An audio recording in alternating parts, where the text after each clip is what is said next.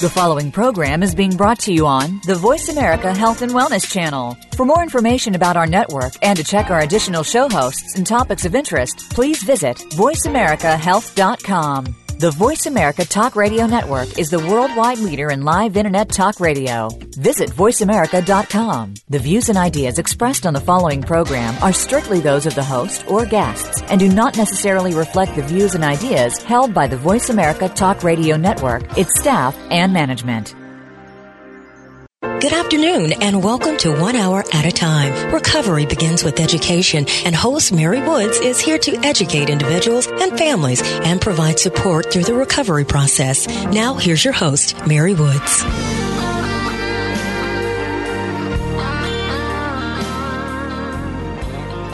Welcome to 1 Hour at a Time.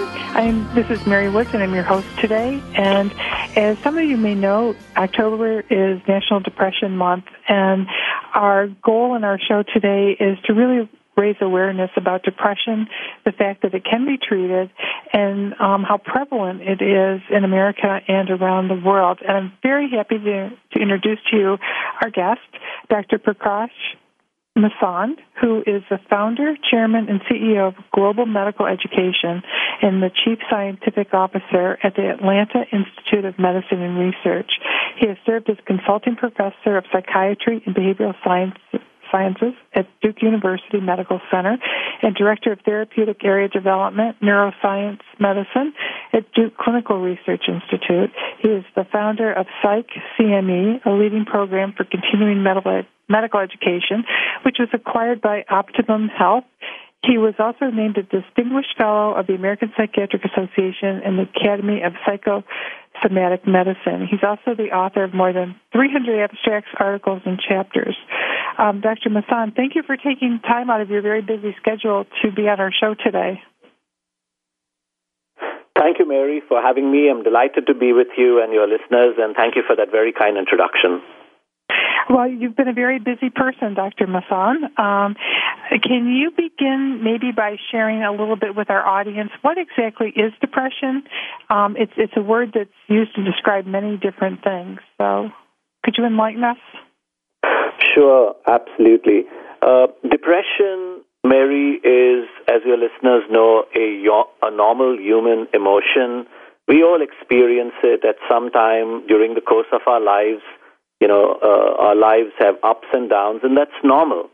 But when we talk about clinical depression, or what we also call major depression, that is a serious psychiatric illness that's associated with significant impact on one's functioning, on one's life, and that usually comprises a constellation of symptoms and signs that these individuals manifest every day, most of the day, for at least 2 weeks in a row.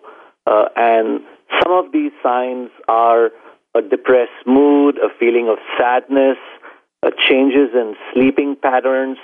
Depressed patients typically have difficulty staying asleep. They wake up repeatedly in the middle of the night and in the early hours of the morning. This is in contrast to anxious patients who have difficulty falling asleep. And then they have changes in their appetite. They eat too little and lose weight, or eat too much and gain weight. They may have feelings of hopelessness and worthlessness. Their energy levels are low. Their concentration is poor. They have difficulties remembering things. They have difficulty making decisions.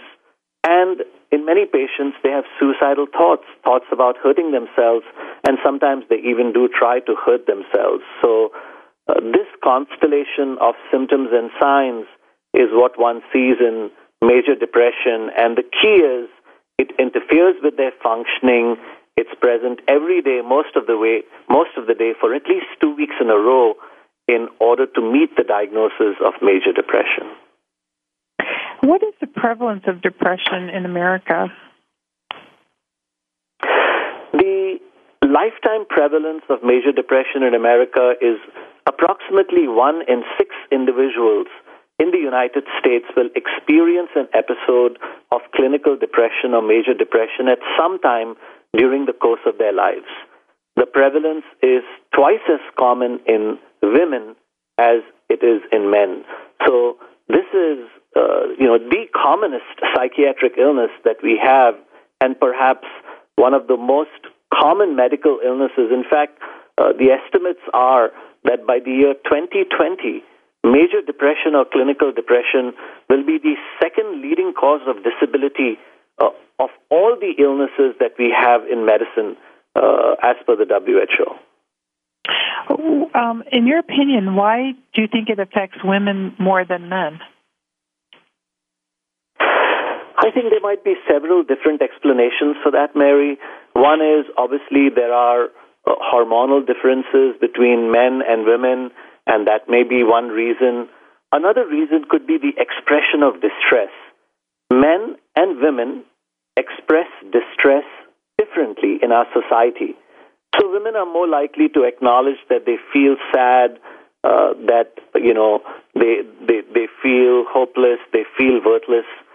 For men, it's difficult for them to acknowledge often emotions, feeling worthless, feeling hopeless, so that the manifestations of depression in men may be different than the diagnostic criteria we have for major depression. So men may be more likely to have irritability, more likely to have physical symptoms, more likely to have anger attacks as a manifestation of depression.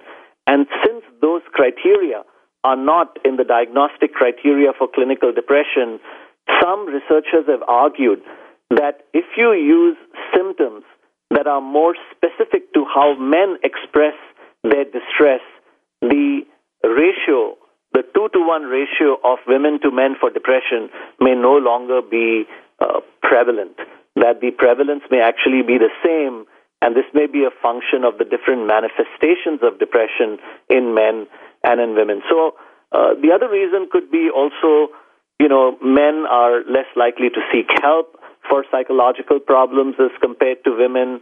Although, these studies have been done as epidemiological studies, so they've surveyed people, not just treatment-seeking samples, but large, tens of thousands of patients. So I think there might be several different explanations for this difference in prevalence between men and women. It's interesting because when I first started working in this profession, I worked in a residential treatment program for people with substance use disorders, and I can remember talking to people about and learning about depression as anger turned inward, and I don't know whether that's true or not, but it made sense at the time because for a lot of women, they've been culturally told it's not. Nice ladies don't get angry. And for men, anger is something that is more acceptable. So I don't know whether you've ever heard that or what your thoughts are on that. Absolutely. That's a really good point that you raised, Mary, because kind of in the traditional psychodynamic thinking of depression, that's how, I was taught as a medical student or even as a resident training to be a psychiatrist, that depression is anger turned inwards. But what's very interesting, Mary? Studies have been done. Some of these studies were done by my colleagues, Maurizio Fava and their group at the Massachusetts General Hospital where I trained, and they have demonstrated that the presence of anger attacks is actually extremely common in patients with major depression and even in patients with bipolar depression. And as many as 30 to 40% of patients with major depression will have what they call anger attacks, spontaneous outbursts of anger and irritability that accompanies the depressive symptoms.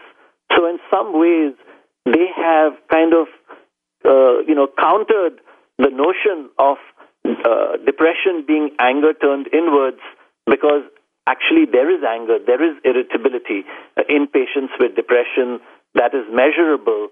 And as I mentioned, in men, it may be even more than it is in women. Part of what you are doing is global medical education. And how does the depression rate in the United States compare to other countries in the world? It's another excellent question. One of very famous researchers in the United States, Dr. Myrna Weissman from Columbia University, actually did studies in different parts of the world to look at the prevalence of depression in different parts of the world using the same diagnostic criteria. And you know what was very interesting, Mary? Your listeners will be very fascinated by this. The rates of depression, as defined by the diagnostic criteria we use in the United States, the DSM criteria, the Diagnostic and Statistical Manual, the rates were the lowest in Asian countries like Korea and Japan. They were the highest in the Middle Eastern countries like Lebanon. And in America, it was also high, not as high as in the Middle Eastern countries, but much, much higher than in the Asian countries. Now, some people have asked, why is that? Why is it that the prevalence of depression was low in the Asian countries as compared to, say, the North American population or the European population? And one of the explanations that has been put forward is, again, manifestations of depression in different cultures. So I grew up in India, in Bombay. I trained to be a physician and also did my residency in psychiatry in India. And I used to see lots of patients with depression in my outpatient clinic, in my hospital in Bombay, India.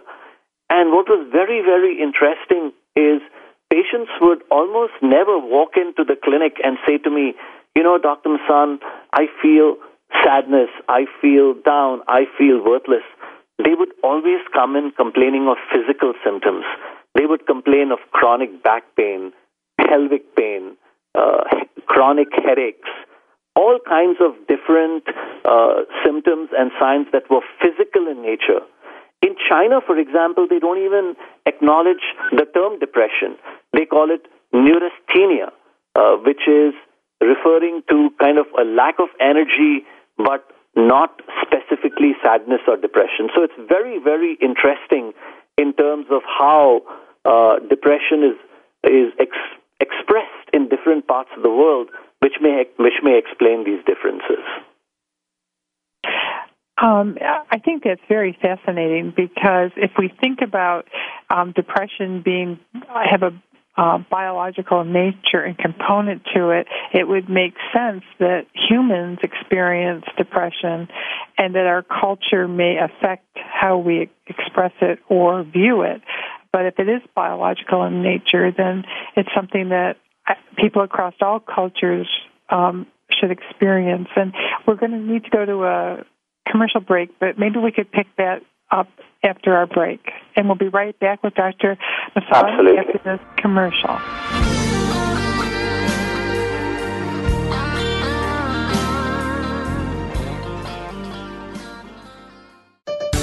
Your life, your health, your network.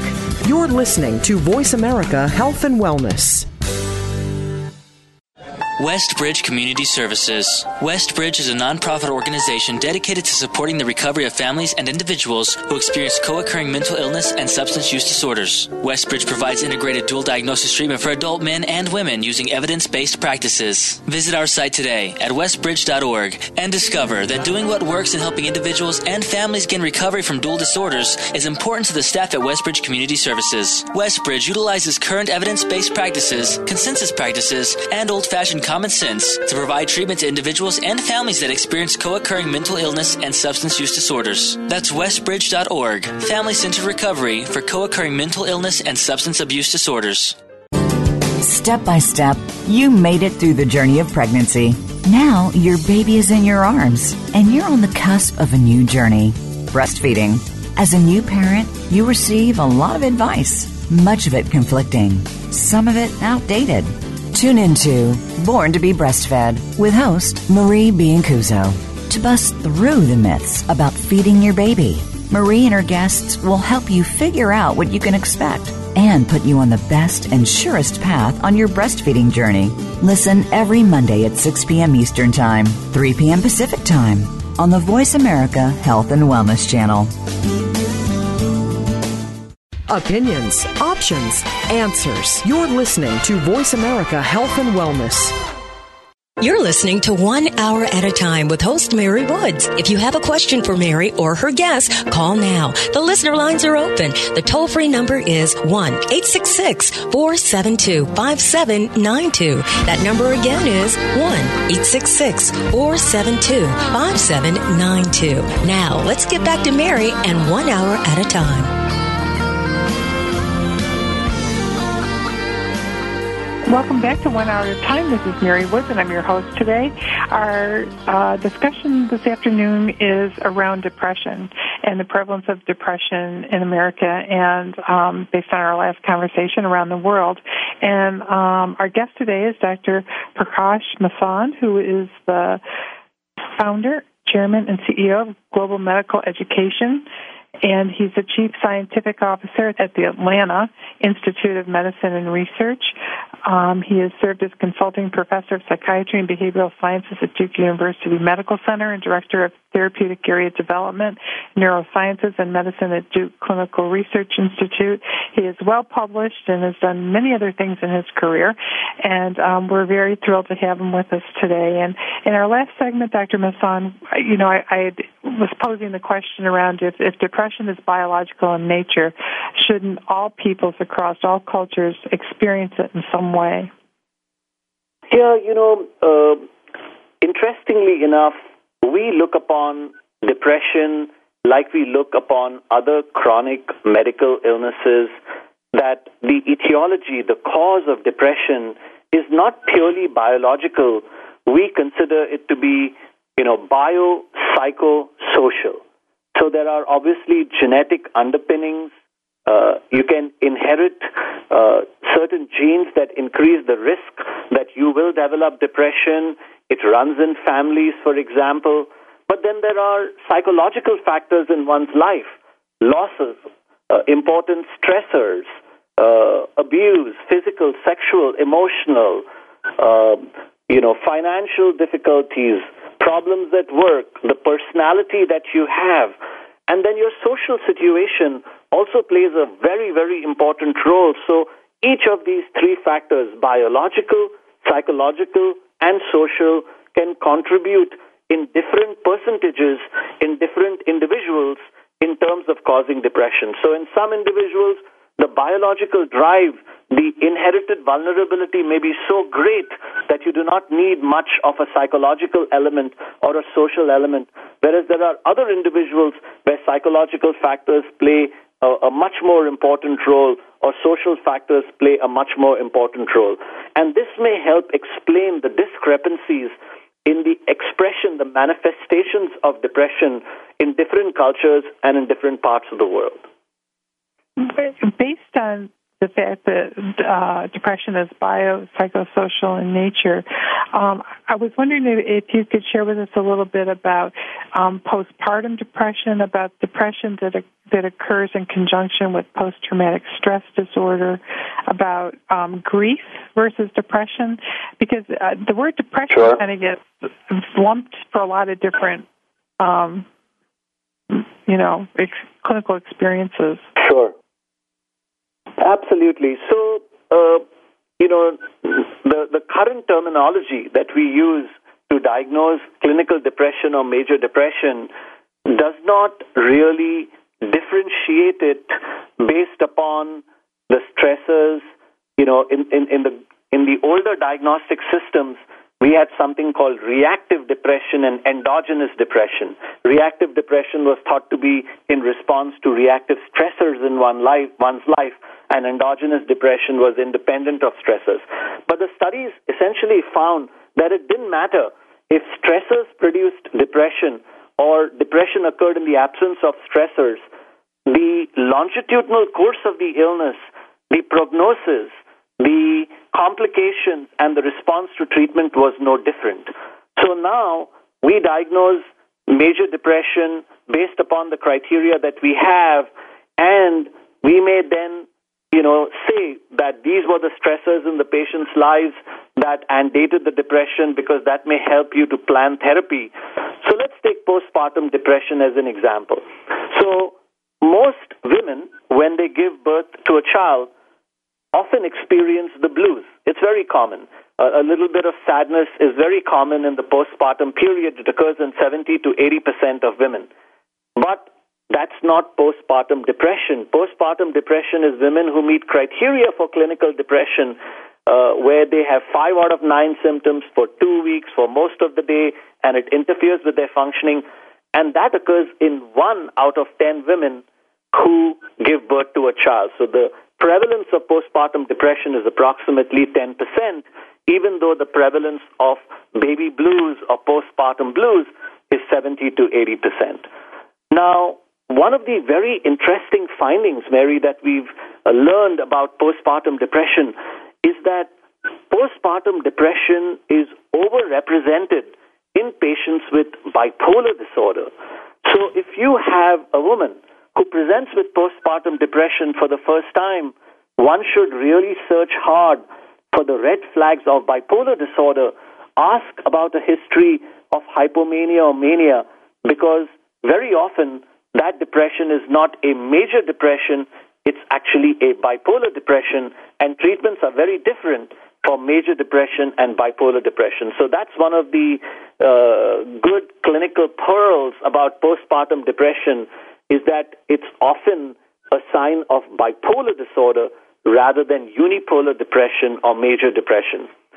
In terms of post-traumatic stress disorder, depressive symptoms are not necessarily part of the criteria for post-traumatic stress disorder, but there is a very high rate of comorbidity of depressive illness in patients with PTSD. So if you have PTSD, you have a much greater likelihood of developing clinical depression or major depression compared to individuals who do not.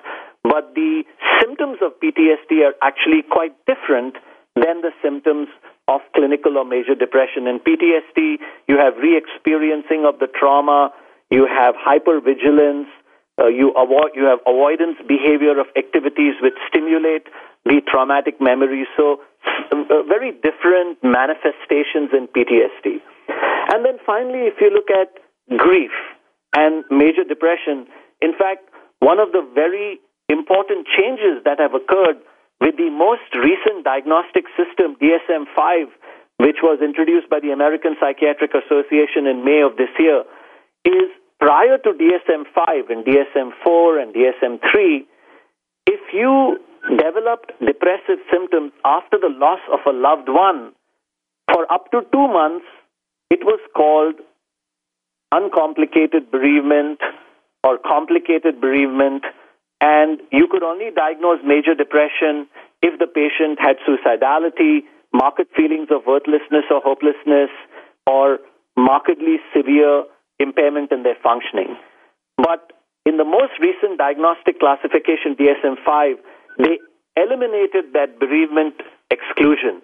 So now, even if you lose a loved one and you meet criteria for major depression within a month or within 3 weeks or 4 weeks, you would be diagnosed as having major depression rather than a grief reaction or a complicated bereavement. And the reason they made that change is because the researchers said,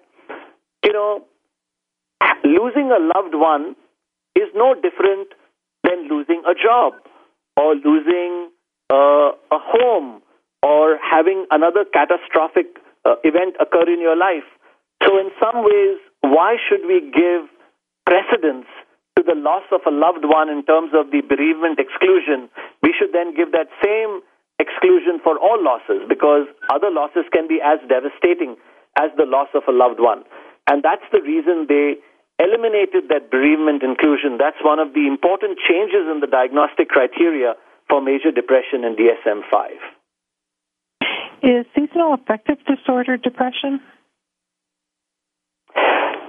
Another excellent question. So I lived in Syracuse, New York for 15 years, and for your listeners who are familiar with upstate New York, we get a lot of gloomy weather and very little sunshine, and seasonal affective disorder was extremely common. And I would see lots and lots of patients who in the winter months would become depressed.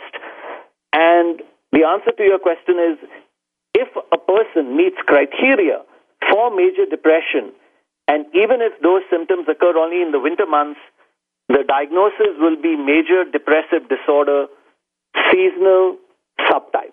So what we used to call seasonal affective disorder, if you meet criteria for major depression, it is a clinical depression, a major depression, but then you just specify that this is occurring only seasonally, only in the winter months. And just as with postpartum depression, seasonal affective disorder patients are overrepresented at the bipolar end of the spectrum.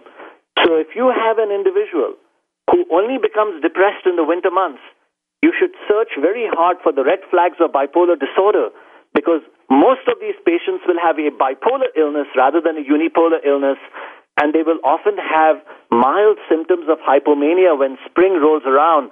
They become much more active, they sleep less than normal, they are talkative, they have racing thoughts, they have grandiose ideas. Those are some of the signs of hypomania or mania, which is overrepresented in seasonal affective disorder patients, but they still will carry a diagnosis of major depression. I grew up west of Syracuse, and I know that at one point Syracuse had less sun than any other place, I think, in the Northeast. Less days of sunshine not just in the Northeast. So, it's really, I think, depression seems to be very common, and, we hear a lot about it. This is National Depression Month. And after we come back from our commercial, I wondered if you would talk just a little bit about the relation between depression and suicide. You'd mentioned it earlier in our first segment, but we'll be right back with Dr. Masand after this commercial to talk more about depression and focus on the connection between depression and suicide. And we'll be right back after this commercial.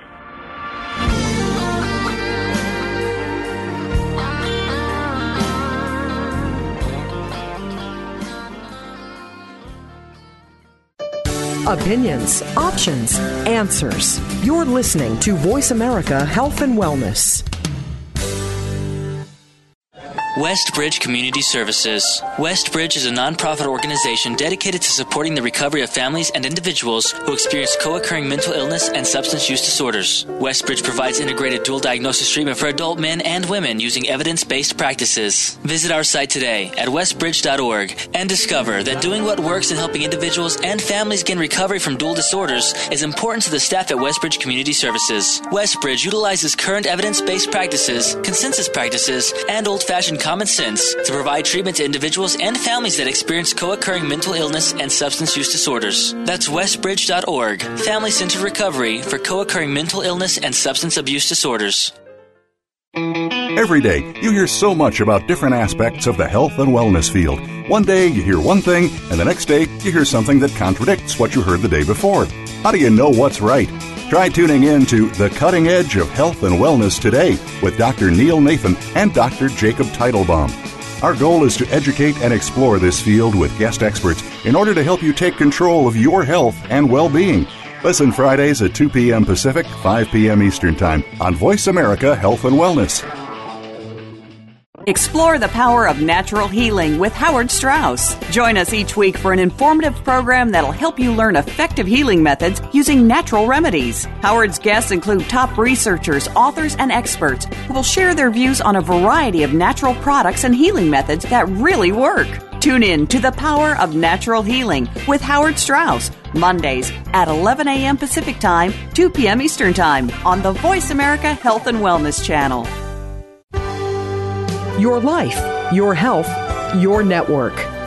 You're listening to Voice America Health and Wellness. You're listening to 1 Hour at a Time with host Mary Woods. If you have a question for Mary or her guest, call now. The listener lines are open. The toll-free number is 1-866-472-5792. That number again is 1-866-472-5792. Now, let's get back to Mary and 1 Hour at a Time. Welcome back to 1 Hour at a Time. This is Mary Woods. I'm your host today, and we are talking about depression, what causes it. We're going to eventually talk about how to treat it. And our guest today is Dr. Prakash Masand, who is the founder, chairman, and CEO of Global Medical Education and Chief Scientific Officer at the Atlanta Institute of Medicine and Research, as well as serving as consulting professor of psychiatry and behavioral sciences at Duke University Medical Center and director of therapeutic area development, neurosciences medicine at Duke Clinical Research Institute. He is well published and has done a lot of other important things in his career. Dr. Masand, before we went to break, I was asking about the correlation between depression and suicide, which you'd mentioned in our first segment. I think with certainly the shock of Robin Williams' suicide, locally here in New Hampshire, my son has had 2 friends in the last 6 weeks commit suicide. One of our coworkers' neighbor's daughter committed suicide, and it just seems like there's more. There's more awareness, or it's just. There's just more people getting to the point where they do commit suicide. And one of the questions that we're asked is, how do people get to that point? So can you illuminate us on that? Sure, Mary, I'm happy to. I think it's worth underscoring, Mary, for your listeners that, as I mentioned earlier on, impairment is an integral part of the diagnosis of major depression or clinical depression. In fact, functional impairment occurs in 97% of patients with clinical depression or major depression. And this causes disruptions in their social life, in their work, in their schools, in their family life, in their interpersonal relationships. So, as you can imagine, the most extreme form of this disruption, of this functional impairment, can lead an individual to feel hopeless and worthless. Life is not worth living. I'm better off dead than alive is something that patients with depression will often say in the depths of their despair, and they may then try to attempt suicide, and unfortunately, they are often successful. In fact, Mary, there are 35,000 suicides every year in the United States. It's the 10th leading cause of death. In fact, there was a recent study put out by the CDC talking about the 10 leading causes of death in the United States. And of the 10, suicide was the only one whose rates went up from 2011 to 2012. The remaining 9 leading causes of mortality, their rates went down. So this is a significant public health problem and something that we need to give the same degree of attention like we give to homicides, like we give to accidents, like we give to other reasons of unnatural death, premature death. And a lot of these individuals are in the prime of their lives. They have, 60, 70, 80 years to give to society, to their families, to themselves, and we lose them, unfortunately, often, Mary, because of inadequate diagnosis and inadequate treatment. In fact, your viewers will be surprised to know that 50% of patients with depression in America do not receive any treatment, and only 1 out of 3 patients with major depression in America receive adequate treatment. This is an illness still underdiagnosed and is still undertreated and isn't given the same degree of respect like we give other lethal illnesses like cancer, like heart disease, like stroke, like respiratory disease, and all the other medical illnesses that we all acknowledge can cause disability. Why do you think that is? I think there are several reasons for this underdiagnosis, Mary. One, I think many clinicians, physicians, nurse practitioners, physician assistants, nurses, often dismiss depressive symptoms as being a normal part of life. When somebody walks into a family physician's office or into an internist's office and says to them, doctor, my energy levels are not as good as they are. I'm not sleeping as good as I used to. They will often be worked up for every medical illness except depression, even though disturbances in sleep and disturbances in energy are an integral part of depression. It should be a part of the initial differential diagnosis. It often becomes a diagnosis of last resort, a diagnosis of exclusion. And that's one very important reason for the underdiagnosis. Another reason is many patients may present with physical symptoms. They may present with irritability or anger attacks, as men often do, or certain populations like the elderly or the Hispanic population. Their manifestations of depression may be culturally determined. They may be age dependent. And if you, as the clinician, do not consider depression in the differential diagnosis and ask them for those 9 symptoms and signs of major depression, you're going to miss the diagnosis of depression. And that's exactly what happens all the time in clinical care. So I think it's extremely important for clinicians to be aware of depression, the signs and symptoms of depression, the reasons why we miss the diagnosis. Often there is a disincentive to diagnose depression because of reimbursement issues. The insurance company will pay the family physician, the internist, more for saying that the person has tiredness, and they tested him for several different illnesses that can cause tiredness and did all these labs and all this neuroimaging, and the reimbursement will be higher than if you say you have depression and you'll be reimbursed a paltry sum. That's another reason for the underdiagnosis and misdiagnosis of major depression. This past week there was National Depression Screening Day. Are there places where people can go other days to get screened for depression? Are there screening tools or? Sure. There are many screening tools that are available that individuals, online mental health, screening.com is a website. Our website, Global Medical Education, we have a link to some of the sites that you can go to get screened for depressive symptoms. So absolutely, one can, the beauty of technology today, the beauty of the internet today is you can have access to screening instruments, many of which are available on the web, and some of them have been well validated, and they can be used for screening individuals for different psychiatric illnesses, and depression is obviously one of them. You'd mentioned that only 1 in 3 people get adequate treatment for depression in America. Can you tell us what is adequate treatment? So an adequate treatment would be that they get an adequate dose of an antidepressant for an adequate duration, right? So there are lots and lots of choices of antidepressants, and there are adequate doses that have been defined for each of the antidepressants. And an adequate treatment would be getting an adequate dose of the antidepressant for at least 8 to 12 weeks. So that would be one example of adequate treatment. Another example would be that they get psychotherapy, which has been shown to be effective in patients with major depression, particularly psychotherapies like cognitive behavior therapy, interpersonal psychotherapy, that they should get at least 10 to 12 sessions of CBT or IPT. That would be considered adequate treatment. So we're not talking about, something that somebody needs treatment for months on end. We are talking about giving an adequate dose of the antidepressant for a period of 8 to 12 weeks, which is how long it takes to achieve remission of the depression.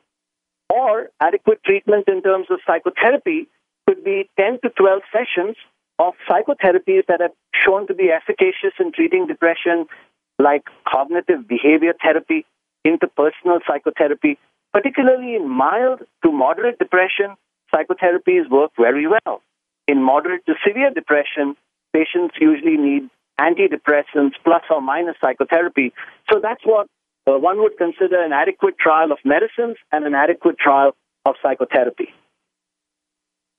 And what are some of the treatments for the more complicated or entrenched forms of depression? Sure. As you can imagine, Mary, there are going to be patients who do not respond to the first antidepressant or even the second antidepressant or even the third or the fourth. In fact, there was a very large study done by the National Institutes of Mental Health It was called the STAR-D study, the Sequenced Treatment Alternatives for Depression study. And they studied close to 3,000 patients with different levels of treatment, up to 4 levels of treatment, getting more and more intense and complicated. And what they found is even after 4 levels of treatment, 30% of patients with major depression had not achieved remission. So in those patients, you may consider something like ECT, electroconvulsive therapy. You may consider treatments like transcranial magnetic stimulation, a form of it called deep TMS.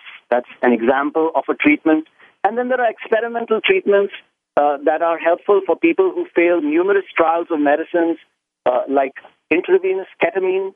It's an anesthetic that is being studied at the National Institutes of Mental Health for treating severe treatment-resistant depression. And there are many new medicines that are also being studied for treatment-resistant depression. But I would say the vast majority of patients should be initially treated with one of the available antidepressants.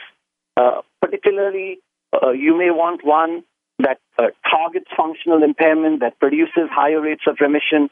And then if they don't respond, they could be switched to a second antidepressant, or you can add psychotherapy to it. Sometimes we use adjuncts to treat resistant depression. Adjuncts like a low dose of lithium, a low dose of thyroid hormone, what we call T3, not the T4 thyroid hormone, a low dose of an antipsychotic medication. Atypical antipsychotic medication is often added as an adjunct to the antidepressant for treatment-resistant depression. We may combine antidepressants in some patients with treatment-resistant depression. So we have lots of choices, lots of different permutations and combinations, and you may need to see a specialist that specializes in treatment-resistant depression. Usually family physicians, internists, nurse practitioners are not that well trained to manage complicated cases. They may be very good at trying an antidepressant or two, but if you don't get better, you should definitely see a specialist, a psychopharmacologist, or somebody who specializes in treatment-resistant depression. We have lots to offer, and I would say with all the different choices, 90% of patients will get better. Thank you. And we'll be right back after this commercial with our final segment on depression.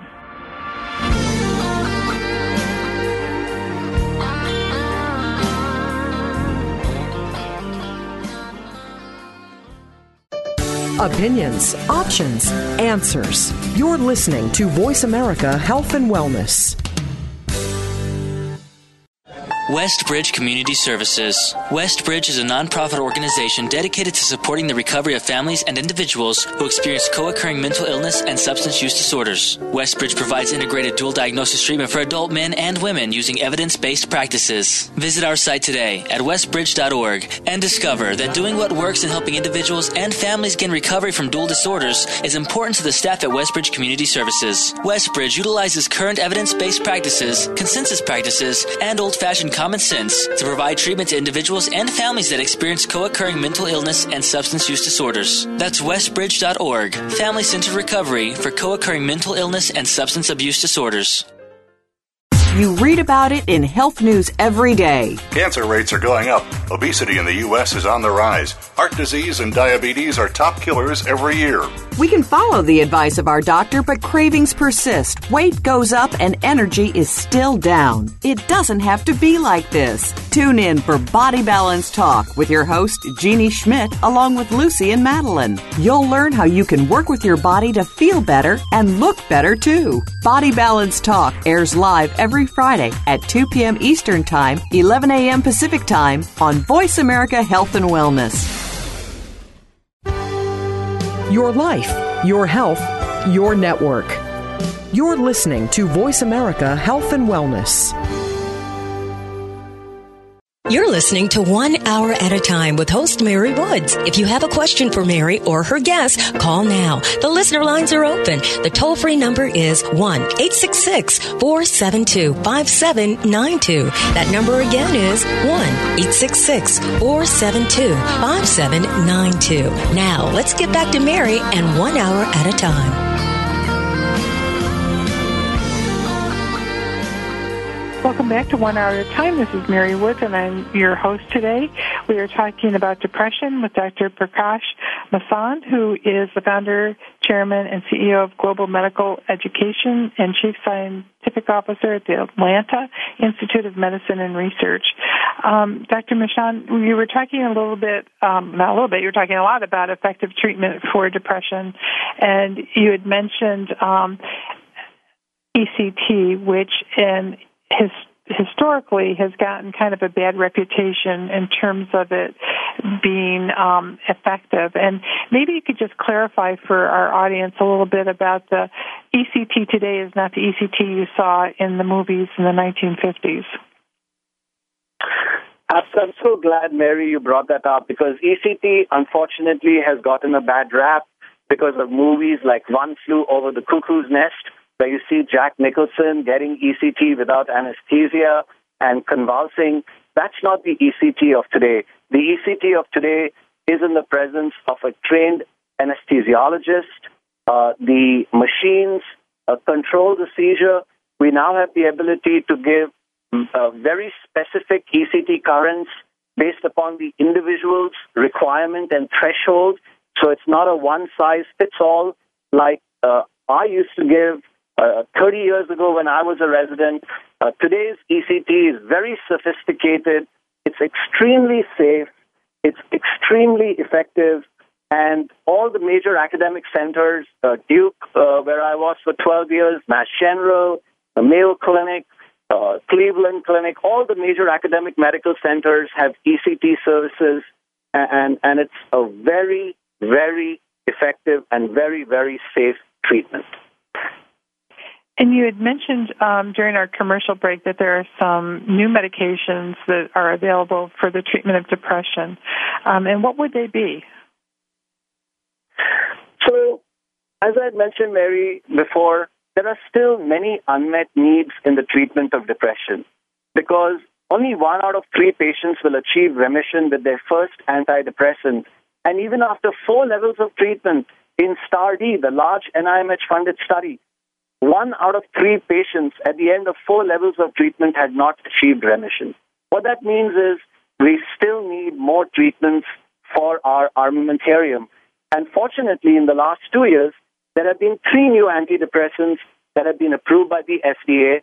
The first is a medicine called Fetsima. Levomilnacipran is the generic name. The second is a medicine called Vibrid. Vilazodone is the generic name. And the third is a medicine called Brintellix. Vortioxetine is the generic name. And each of these 3 medicines is different. For example, Fetsima targets the norepinephrine system in the brain, whereas the currently available antidepressants primarily target the serotonin system in the brain. So by targeting the norepinephrine system much more than the serotonin system, it has a different profile. And for example, it's one of the antidepressants that improved functional measures of depression, the functional impairment, which, as I mentioned, was present in 97% of patients with major depression. So it was approved by the FDA for functional improvement, not just for symptomatic improvement. The second medicine, does it stimulate the norepinephrine system, or does it suppress it? I'm sorry? Does it stimulate the norepinephrine system, or does it depress it? How does that medication work? So what it does is it actually increases the availability of norepinephrine. So one of the hypotheses of depression in its simplest form is there is a deficiency of serotonin, a deficiency of norepinephrine, and that these antidepressants work by increasing the availability of serotonin, like the SSRIs, medicines like Prozac, Paxil, Zoloft, Celexa, and then some medicines increase the availability of norepinephrine in addition to the serotonin and thereby correcting this deficiency of norepinephrine. And that's what Fetsima does. It increases the availability of norepinephrine. Okay, thank you. The next medicine, Vibrid Vilazodone, slightly different. It acts on the serotonin system, but it acts on one of the receptors of the serotonin system called the 5-HT1A receptor that's thought to have anxiolytic properties. So by acting on that receptor, it can alleviate anxiety symptoms that are associated with depression. They're very common in patients with depression. And the other thing is that it causes very little weight gain and very little sexual dysfunction. Two of the side effects that are very common and very problematic and lead to non-compliance in patients with depression with the older antidepressants like the Prozacs, the Paxils, the Zolofts, the Celexas of the world.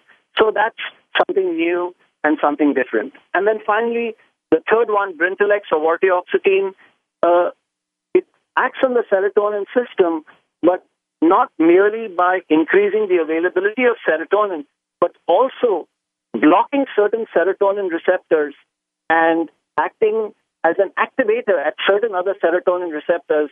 And the thinking is that that may play a role in improving some of the cognitive symptoms of depression, the forgetfulness, the decision-making problems, the attention, the concentration. So each of these brings a slightly different wrinkle to the treatment of depression. Three excellent choices added to the armamentarium of drugs that we currently already have. So I think we can help more patients with these new choices and some of the upcoming drugs that are currently being tested. I think it's important that we let people know how can they get in touch with you if they want to learn more or they have questions for you. So we have, one of the things we've done is we have a wonderful website. It's called Global Medical Education. The URL is gmeded.com, gmeded.com. And everything that I've said today and lots more are answered on that website by some of the top experts in the world in the treatment of psychiatric illness. So, for example, if you have a question about the diagnosis or treatment of any psychiatric illness, one of the world's experts provides an answer in less than 4 minutes in a video format. So you can go to the website. It's free. You can see the latest research that's published, which we post on our Facebook page, on our LinkedIn page, on our Twitter feed. Lots of very valuable information, the latest information, and you can email us on the website with questions and queries, and we'd be happy to kind of answer some of them. Thank you. And this discussion wouldn't be complete if we didn't include how depression affects families, because it does. When somebody is depressed in the family, it has an effect on everyone. So could you speak a little bit to that? Absolutely, Mary. All your listeners will agree with your statement 100%. Depression is not just the illness of the individual. It is the illness of the individual's family, of the individual's friends, of the individual's colleagues, and everybody else. Disruption in family life is almost always a complication of depression. And functional impairment, including a family functional impairment, occurs in 97% of patients with major depression.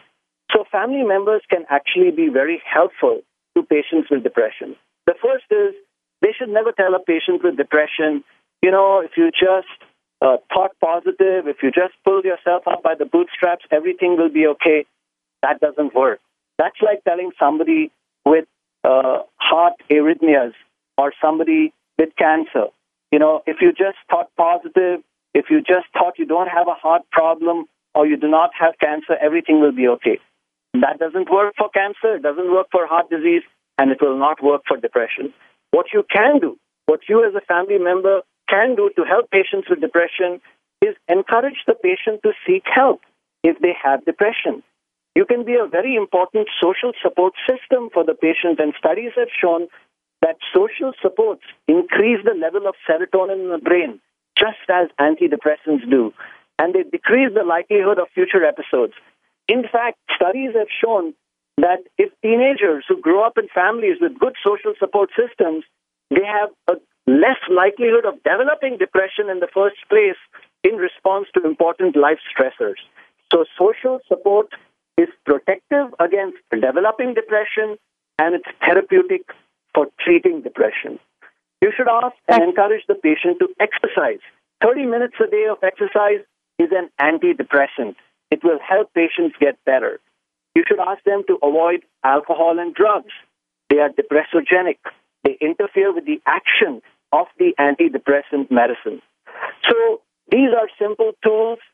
Encourage the patient to seek pleasure, do one pleasurable activity a day, be more resilient, teach them some tools for resiliency that's protective against depression. So there's a lot that family members can do to help patients get better from their depression.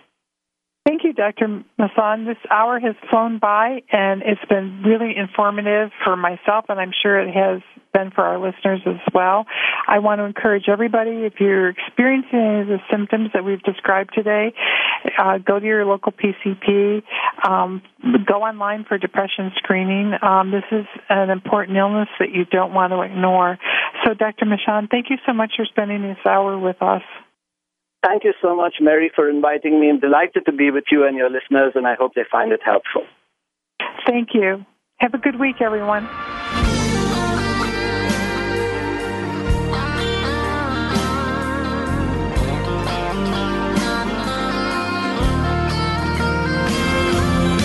We appreciate you joining us today for 1 hour at a time. Successful recovery from a substance abuse problem or mental illness depends on education and support of loved ones. Thank you for being that support system. Be sure to tune in next week for another hour of education and compassion, 1 hour at a time. We'll see you next week.